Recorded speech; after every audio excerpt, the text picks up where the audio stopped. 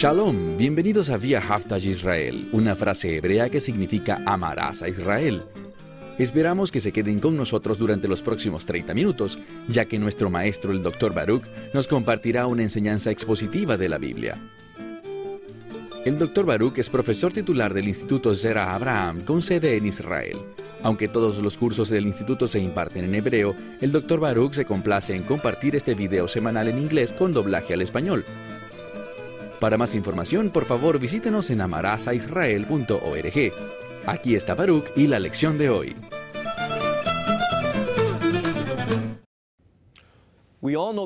Existe una famosa canción que dice, es grandioso que, estando perdidos, hayamos sido encontrados. Pero no basta con ser encontrados, queremos ser encontrados fieles. Y la única manera de ser encontrados fieles es que entendamos la verdad profética. Y a través del libro del Apocalipsis, lo que hemos visto es la verdad profética que nos enseña Juan. Bueno, ahora estamos listos para el libro de Apocalipsis y el capítulo 17. Así que tomen sus Biblias y veamos allí. Ahora, muchas personas dicen que el libro de Apocalipsis es difícil de entender y comprender. Y una de las razones para esto es por los términos que aparecen una y otra vez. Aparecen términos que pueden ser atractivos para nosotros. Cosas emocionantes como la bestia, o la ramera, o el dragón. Y el problema es que necesitamos entender que estos términos tienen significados específicos en el libro de Apocalipsis. Y es este capítulo, el capítulo 17, el que va a ser muy importante para ayudarnos a entender tales términos. Entonces, miren conmigo el verso 1. Apocalipsis capítulo 17, versículo 1. Leemos.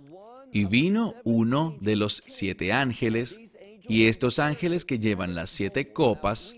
Ahora, vimos que estos juicios de las copas contenían la ira de Dios.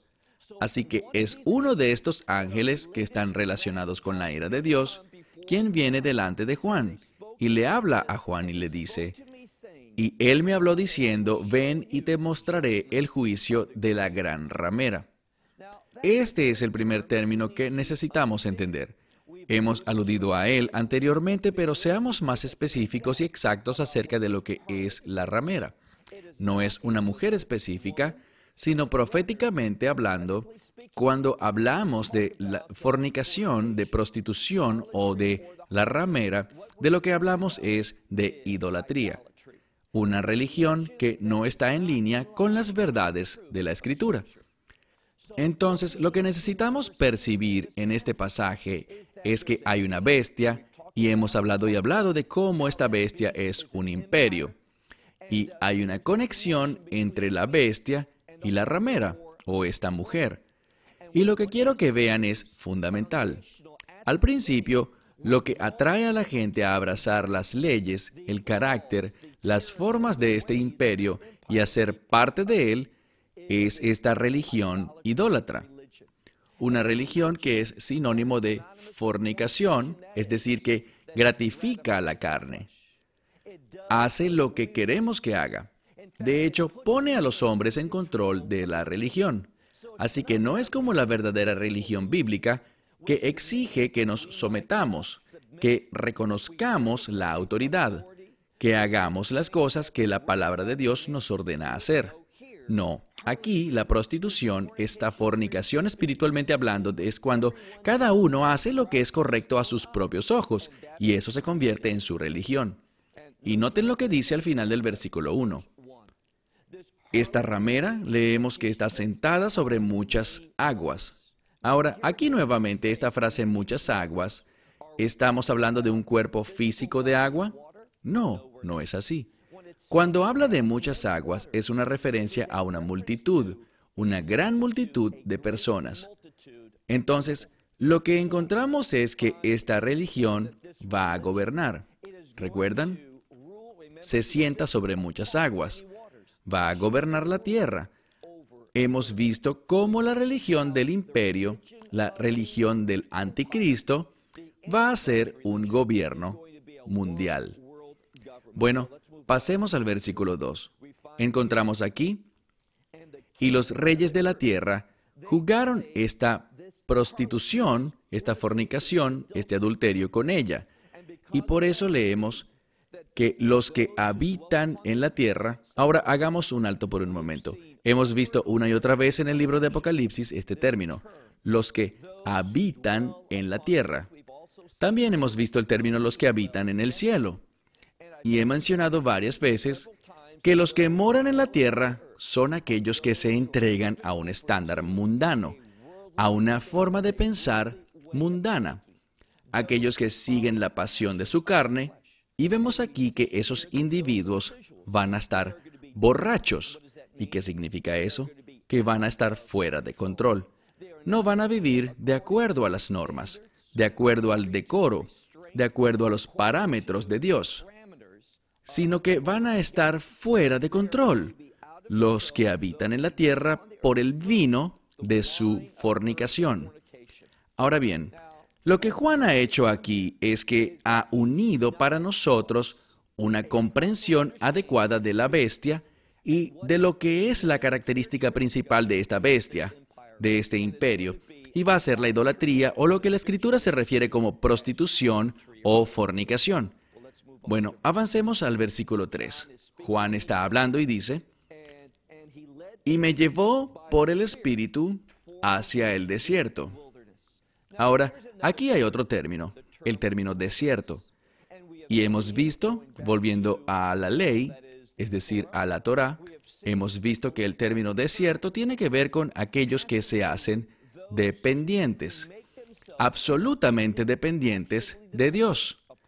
Recordamos cómo Dios guió a los hijos de Israel al desierto con el propósito de enseñarles a depender, a confiar, a caminar con Él. Entonces, Juan, lo que estamos encontrando aquí es que Juan va a recibir la información clara, la revelación concerniente a los últimos días, lo que va a pasar al final de estos 7 años.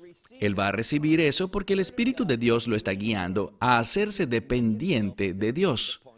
Y permítanme compartir con ustedes, ese es un sabio consejo para nosotros. Es solamente cuando nos acercamos a la verdad espiritual y cuando queremos poner esa verdad en acción en nuestra vida. Es solo cuando hacemos eso, entendiendo nuestra absoluta dependencia de Dios para todas las cosas. Si Dios no ilumina estas palabras para nosotros, si Él no se convierte en nuestro maestro, entonces no vamos a interpretarlas correctamente. Si no las interpretamos correctamente, no vamos a ser capaces de seguirlas en nuestra vida y no seremos encontrados, como dije al comenzar nuestro estudio, no seremos encontrados fieles. Veamos de nuevo el versículo 3. El Espíritu le llevó al desierto y miró, y he aquí una mujer que se sentaba sobre la bestia.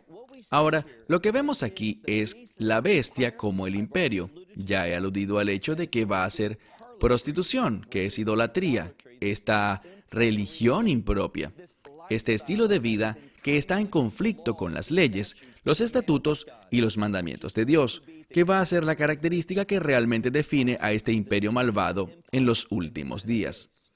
Entonces leemos, Juan mira y ve a una mujer que habita sobre o está sentada sobre una bestia que es ¿qué? De color escarlata. Y muchos de los eruditos creen que este color escarlata se relaciona con la pecaminosidad. Y eso se puede ver en la siguiente frase. ¿Por qué es eso? Bueno, leemos en el verso 3 que esta bestia estaba llena de nombres blasfemos. Ahora, hemos visto que el término nombre en las Escrituras simplemente no revela la identidad, pero más importante que eso, revela el carácter. Y lo que es esta bestia, su carácter es blasfemo. Es decir, su naturaleza, su deseo, es hacer lo que va en contra del carácter de Dios.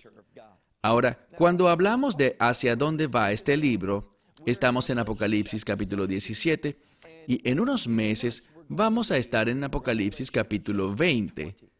Y Apocalipsis capítulo 20 nos habla del reino milenial. Y si hacemos un buen estudio del reino milenial, encontraremos que el imperio de la ley allí es la ley de Dios, la Torá. Y sabemos que la Torá expresa el carácter de Dios. O sea, que si Dios se hiciera hombre, y por cierto sí lo hizo, Este hombre viviría en obediencia a la ley. ¿Qué significa eso? Que no pecaría. Y ese es el carácter del reino. Es un reino de justicia, un reino de paz. ¿Y qué es la paz? La paz es el cumplimiento de la voluntad de Dios, la palabra de Dios. De modo que leemos aquí en el versículo 3 que esta bestia estaba llena de nombres blasfemos y que este imperio también tenía 7 cabezas y 10 cuernos. Ahora, vamos a ser más específicos en el entendimiento de esta bestia. Porque muchas personas, ellos piensan que esta bestia se manifiesta primero en los últimos días, pero ese no es el caso. Como hablamos por allá en Apocalipsis 13, no hay nada nuevo acerca de esta bestia. Esta no es la primera aparición de esta bestia en el mundo. Vamos a ver que de una manera innegable, esta bestia se ha manifestado 6 veces anteriormente. Y llegaremos a eso en un momento, pero noten lo que dice aquí. Encontramos que tiene 7 cabezas y 10 cuernos, y vamos a aprender en un momento que estos 10 cuernos se relacionan con 10 reinos también. Entonces este imperio va a ser un vasto imperio. Va a consistir de 10 reinos, y si hay reino también habrán 10 reyes. Pasamos al verso 4. Y la mujer estaba vestida con un término que dice aquí argamón, que es una púrpura rica, y púrpura, esta palabra argamón, está asociada con la realeza. Así que este reino se va a presentar como realeza, y algunos entenderían esto como en un sentido celestial. Quiere decir que es sobrenatural, que no es de este mundo, y por eso todo el mundo tiene que someterse a él. Así que otra vez, el verso 4, y esta mujer está vestida de púrpura y argamón, y también de escarlata, y está vestida, podríamos decir, de oro, y de piedras preciosas, y de perlas. Y en su mano hay una copa de oro. ¿Y con qué está relacionada la copa? Con el consumo en la Escritura. Entonces, ¿qué es lo que consume? Y recuerden este concepto, que lo que consumimos en eso nos convertimos. Y por lo tanto dice que ella tiene esta copa de oro, se ve bien, se ve valiosa, se ve importante. Pero el problema es que es una copa de engaño. ¿Por qué digo eso? Sigue leyendo. Estaba llena de abominaciones. Estaba llena de inmundicia y estaba llena de prostitución. Ahora, lo que la Escritura está tratando de hacer aquí es esto. Está tratando de comunicarnos que el resultado de esta religión, recuerden que hemos clasificado la prostitución como idolatría, y es esta forma de idolatría la que realmente caracteriza a la bestia, al imperio. Y lo que encontramos es esto, que se ve bien desde el punto de vista externo, es decir, es deseable, es precioso a nuestros ojos, a los ojos del hombre. Pero cuando miramos esta religión, encontramos que está llena de abominaciones. Y esta palabra es una palabra fuerte, que significa en conflicto con la santidad, lo opuesto a la voluntad de Dios. Es lo que es un hedor, es lo que es repulsivo para Dios. Y lo que dice es que es sucio. Avancemos al versículo 5. En su frente está escrito un nombre, y noten, este nombre es un nombre misterioso, que dice Babilonia la Grande, la madre de las rameras y abominaciones de la tierra. Ahora, necesitamos hacer una pausa por un momento, porque muchas veces cuando alguien escucha Babilonia, quiere correr a ese lugar, en Irak, en la actualidad. Pero aquí está el problema. Tenemos que recordar que Juan, su nombre es Yohanan, un nombre hebreo. Vino desde una perspectiva bíblica, y cuando el término Babilonia es usado en el Antiguo Testamento, desde un punto de vista profético, a veces no tiene que ver con la ubicación física de Babilonia, sino que tiene que ver con otro concepto, y ese es el exilio, y el resultado, las consecuencias del exilio. Así que cuando el lector y la audiencia original hubiera escuchado esto, y hubiera escuchado acerca de Babilonia la Grande, habría pensado acerca de lo que el exilio produce. Este dolor, el sufrimiento, ese exilio, Babilonia es una expresión de juicio. Y a donde vamos en esta sección del libro de Apocalipsis, vamos a ver el juicio, la ira consumidora de Dios siendo derramada sobre este imperio. Y por eso vemos que se llama Babilonia la Grande, la madre de la prostitución y las abominaciones de la tierra. Miren el verso 6. Juan todavía está recibiendo la revelación. Él mira a la mujer y ella estaba borracha. Esta es la segunda vez. Borracha con la sangre de los santos y la sangre de aquellos que tenían el testimonio de Yeshua. Ahora, aquí vemos dos importantes verdades bíblicas. Primero que todo, la sangre. Hay muchas implicaciones e interpretaciones de lo que esta palabra quiere decir, que tiene que ver con la muerte. Y lo que impulsa a este imperio, lo que causa que este imperio esté fuera de control es su deseo de ¿qué? Es el deseo sin medida de una cosa, y es la sangre de los santos. Los santos, y el término aquí tiene que ver con los que caminan en el carácter de Dios, y cuando habla del carácter de Dios, bueno, ¿qué define eso? Bueno, ¿qué encontramos? Aquellos que tienen el testimonio de Yeshua. Así que quiero que vean una conexión aquí. La Escritura está comparando a aquellos que son santos, aquellos que están viviendo una vida santificada, y aquellos que tienen el testimonio. Ellos dan testimonio no solo a través de palabras diciendo yo creo en Yeshua, sino que tienen el testimonio, la conducta, el comportamiento que Yeshua demostró. Y leemos finalmente al final del verso 6, Juan está hablando, él dice que estaba asombrado con respecto a la apariencia de este imperio. Él estaba diciendo, él estaba muy asombrado. Ahora, hemos hablado acerca de este imperio y ahora necesitamos entenderlo más específicamente. No solo su carácter, sino también cómo este imperio se manifiesta en el pasado y cómo se manifestará este imperio en el futuro. Vamos al verso 7. Y el ángel me dijo, ¿por qué estás asombrado o atónito? Porque te digo que este misterio de esta mujer y de la bestia, y el que la lleva es ¿qué? Vean lo que dice, es un poseedor, literalmente, de 7 cabezas y 10 cuernos. Y ahora, ¿para qué se está preparando Juan? Se está preparando para darnos un vistazo mejor, un mejor entendimiento de esta bestia, de este imperio. Y noten lo que nos trae a nuestra atención. Está relacionado con la ramera, pero también está relacionado con estas 7 cabezas. Y debemos tener un entendimiento apropiado de las 7 cabezas y estos 10 cuernos. Miren el verso 8. Y la bestia que viste era y no era. Así que lo que encontramos aquí es que esta bestia tiene el hábito de aparecer en épocas específicas de tiempo y luego desaparecer.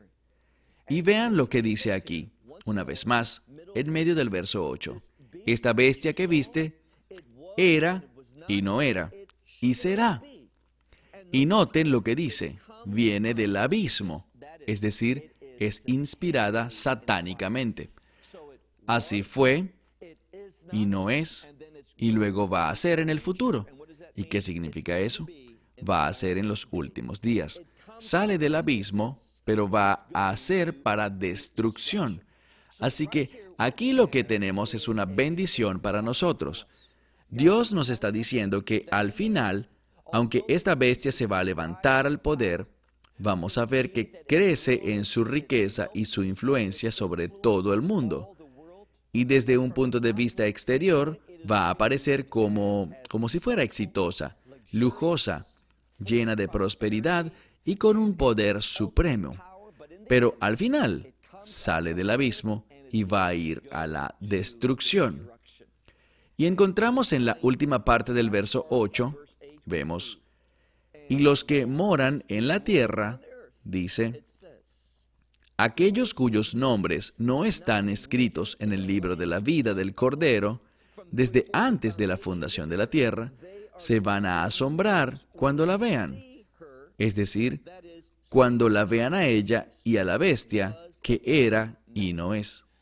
Entonces, lo que Juan ha dicho ya 3 veces, si han prestado atención, es que esta bestia era y no es, y va a ser, que es satánica en su naturaleza y que finalmente será destruida, y que la única esperanza que tienes de ser victorioso sobre esta bestia y no ser parte de ese falso imperio es esta: que tu nombre esté escrito en el libro de la vida del Cordero. Ahora, hagamos una pausa por un momento. Necesitamos enfocarnos un poco en esta frase, el libro de la vida. Porque el término vida, cuando revisamos proféticamente en las Escrituras, vemos que existe una conexión entre vida y reino. ¿A qué me refiero con esto? Me refiero a que solamente cuando demostramos el carácter del reino, solo entonces es que estamos de verdad viviendo la vida que ha sido santificada, es decir, la que hemos sido apartados para vivir basados en nuestra experiencia de salvación. Es la vida que la sangre del Mesías nos ha capacitado para vivir a través de la redención. Entonces, vida es sinónimo de redención, y la redención es el medio por el cual nos convertimos en un pueblo de reino, en vez de ser parte de aquellos que pertenecen a este mundo que será destruido. Bueno, lo importante es lo que encontramos en el verso 9. En el verso 9 obtenemos la definición más clara de este imperio y se nos dan las herramientas para entenderlo. Veamos el verso 9. Con esto viene la sabiduría para entender. Así que encontramos aquí que para poder percibir apropiadamente necesitamos tener sabiduría. Sabiduría que nos da entendimiento, la habilidad de discernir este imperio maligno. ¿Qué encontramos aquí? Dice, las 7 cabezas son también 7 colinas o montes. Ahora, debemos ser muy cuidadosos porque lo que probablemente escuches la mayoría de las veces es esto, que las 7 colinas son referencia a la ciudad de las 7 colinas, Roma, y que hay gente que, al igual que aquellos que se apresuran a decir que es Babilonia, la ciudad en forma literal, ahora están aquellos que quieren apresurarse a decir que es Roma y entienden esto como simplemente Roma o más específicamente el Vaticano. Y me permito compartirles que aunque el Vaticano y todas las religiones que no sean fieles a la Escritura van a aceptar este imperio, necesitamos verlo en un sentido más amplio. No podemos simplemente definir este imperio como el catolicismo. Eso sería totalmente inválido con base en lo que la Escritura revela. ¿Por qué lo digo? Bueno, veamos nuevamente el verso 9. Vemos que esta bestia, este imperio, tiene 7 cabezas. Estas son 7 épocas de tiempo. ¿Por qué lo digo? Porque también hay 7 montes.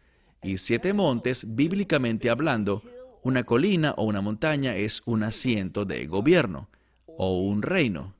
Entonces, lo que trata de decirnos es que esta bestia que viste, que era y que no es, son imperios, son asientos de poder o gobierno que podemos discernir del pasado. ¿Por qué lo digo?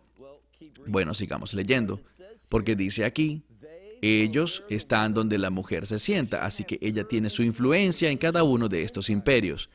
Y vemos aquí en el verso 10 que también hay 7 reyes. Entonces, estas 7 cabezas también son 7 tronos de gobierno, son también 7 reinos. Ahora, aquí es que se vuelve muy importante. Juan nos da una regla que nos ayuda a entender de qué está hablando. Porque dice en este pasaje, por favor, en el versículo 10, dice, 5 de estos han caído. Cuando dice reyes, está hablando de reinos o imperios antiguos. 5 de ellos han caído. Ahora, recordarán que cuando estábamos en Apocalipsis 13, les mencioné que sería más específico que lo que simplemente era aludido en ese momento. Se haría claro en este momento. Y encontramos que 5 han caído. ¿Cuáles son? Egipto, Asiria, Babilonia, los medos y los persas y los griegos. Son esos 5 imperios que se oponían a los planes de Dios, perseguían al pueblo judío, se oponían a lo que Dios trataba de establecer Y estos son los que han caído. Una vez más, Egipto, Asiria, Babilonia, los medos y persas, y en quinto lugar, los griegos. Entonces, estos 5 imperios han caído. Noten lo que dice.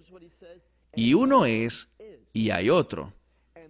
El sexto, el uno que es el imperio romano. Y debemos entender algo. En ese momento no existe forma apropiada, bíblicamente hablando, de unir a Roma y al catolicismo, porque eso ocurriría unos 200 años después. Entonces estamos hablando del imperio romano. Dice, uno que es, ese es el imperio romano, y luego dice, ¿será qué? Este sexto será por un tiempo y luego ya no más. Dice en el medio del verso 10, y acontecerá que permanecerá, y que permanecerá por un tiempo. Verso 11, y la bestia que era y no es la tercera vez que lo menciona, la bestia que era y no es también es la séptima, y también es la octava, porque el número 8 significa nuevos comienzos. El 8 simboliza el reino, así que la séptima vendrá por un tiempo corto y desaparecerá. Y luego regresará como la octava y será llevada a su fin, y el reino de Dios será establecido. Entonces, entender esta bestia es vital para poder llegar a un correcto entendimiento de los últimos días. Y vamos a encontrar esto en términos más específicos cuando continuemos la próxima semana en Apocalipsis capítulo 17. Que Dios les bendiga ricamente. Esperamos que te hayas beneficiado del mensaje de hoy y lo compartas con otros. Por favor, haz planes para unirte a nosotros cada semana en este momento y en este canal para otra transmisión de amarasaisrael.org. Nuevamente, para obtener más información sobre nosotros, visita nuestra web amarasaisrael.org, donde encontrarás muchas otras conferencias de Baruch en formato de video. Hasta la próxima semana. Que el Señor te bendiga en Yeshua HaMashiach, Jesús el Mesías, mientras caminas con Él. Shalom desde Israel.